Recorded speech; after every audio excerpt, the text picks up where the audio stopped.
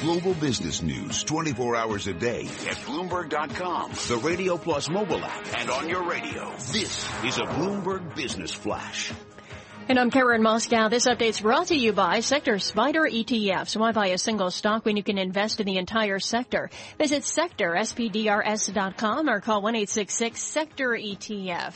U.S. worker productivity decreasing for a second straight quarter, and employer costs for labor climbed by the most in more than a year. The measure of employee output per hour fell at a 1% annualized rate from January through March after a 1.7% decline in the fourth quarter. America's trade deficit shrank more than forecast in March as imports fell in percentage terms by the most in 7 years and outpaced a decline in shipments overseas. Companies in April added fewer workers to U.S. payrolls than economists projected, signaling employment gains may have peaked. That according to a report from the ADP Research Institute. U.S. stock index futures, meanwhile, are lower amid lingering concerns that tepid global growth will weigh on the U.S. economy. We check the markets every 15 minutes throughout the trading day on Bloomberg.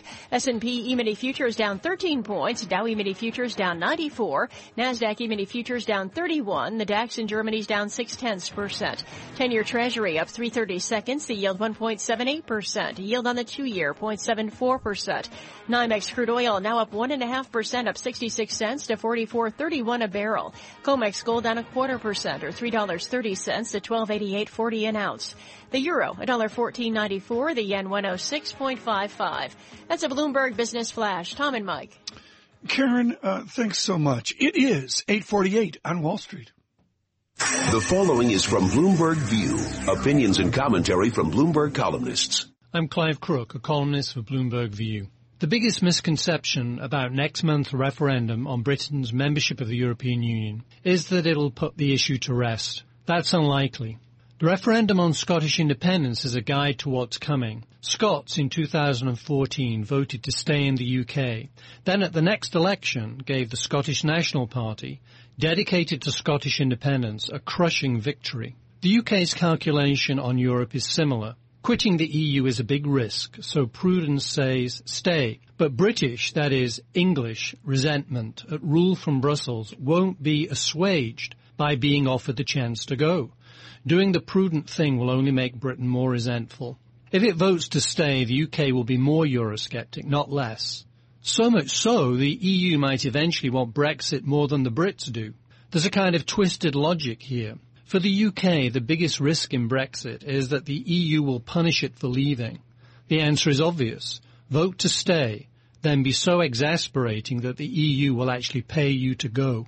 I'm Clive Crook, a columnist for Bloomberg View. For more Bloomberg opinion and commentary, please go to BloombergView.com or View Go on the Bloomberg terminal. This has been Bloomberg View. And Bloomberg View commentary can be heard hourly weekdays on Bloomberg Radio. Michael? Tom, we have this just in. Bill Gross out with his latest commentary. He foresees trouble ahead for the U.S. economy and helicopter cash. He thinks central banks will go to helicopters. That's the new Janus commentary from Bill Gross, who will be with us on Friday when we report the jobs figures. So we'll certainly be talking with him about that. You'll want to tune in. Well, the news of the day on the political side, of course, Donald Trump wins essentially the Republican nomination by sweeping Indiana yesterday. Hillary Clinton loses to Bernie Sanders, but still has about twice the number of delegates he has, so still on track for the nomination, although that will continue to be a race going forward. What are we to make of these results? Well, the Almanac of American Politics says that Indianapolis is precisely at the center of Indiana, the largest, most dominant city in the state. What residents once disparaged as Naptown has become a thriving metropolis, including the downtown district. Does that mean Andre Carson's a vice presidential candidate for Mr. Trump? No, wrong party. Andre Carson is a congressman from the 7th District, which encompasses much of Indianapolis, including the downtown, pretty much most of the city, and he has a very diverse district. He is a Democrat. Which leads us to a very interesting question. Indiana voted for Donald Trump. He got more votes almost by himself in the primary than Hillary Clinton and Bernie Sanders did together you have a state that is industrial, Rust Belt, but also trying to move towards a more technology driven state. So can Donald Trump win Indiana in the fall? Can he convince the people in your district that things are terrible and he is the answer?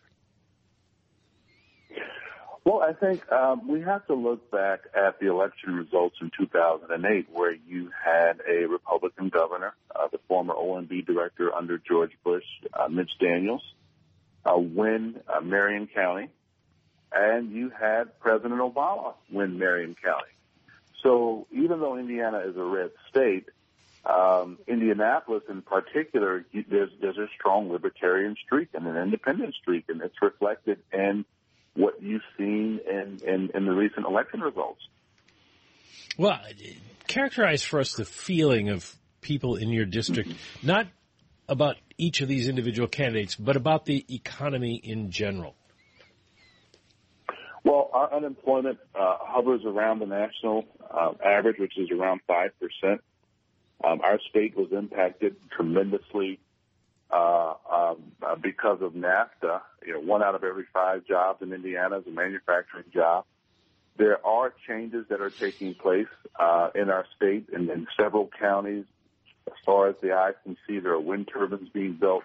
And so our technological sector has been growing and is growing. But what we're seeing is that we're trying to transition those folks who come from the manufacturing sector into a different space. Our largest employers happen to represent the healthcare industry, be it Eli Lilly or Anthem, Blue Cross, and the scores of hospitals that we have in the city in particular. But more and more Hoosiers are becoming self-employed. They're starting their own businesses, and we have to remember that Indianapolis is the amateur sports capital of the world. But this shift... Is that because they traded Peyton Manning? I just wanted to get you going, Congressman. It's so early in the morning, man. It's cold-blooded. Let me shift the dialogue, Congressman, if I could, to what's so important. You have a heritage within Indianapolis with your grandmother, Julia Carson, serving as well within the new 7th district. What would be your prescription for Secretary Clinton? Does she need to provide a Sanders-Warren-like, more left economic plan, or does Secretary Clinton need to move to the Indianapolis middle? Well, we live in a centrist country, essentially. I think that Secretary Clinton has a fantastic message that resonates with Hoosiers. She, being from the Midwest, I think she has Midwestern sensibilities. I think what would be most important is for her to unleash her very capable surrogates in the state who can persuade those voters who are on the fence. I agree with a lot of what Senator Sanders has to say. I think he represents progressive possibilities. But at the very same time, Hoosiers tend to be conservative as it relates to economic issues. We've seen a huge shift in our state under the RFRA legislation and Governor Pence's fiasco. And so socially, Hoosiers, Republicans and Democrats, tend to be more toward the left on social issues. But the economic questions are still looming in our state. I came out against the Trans-Pacific Partnership recently.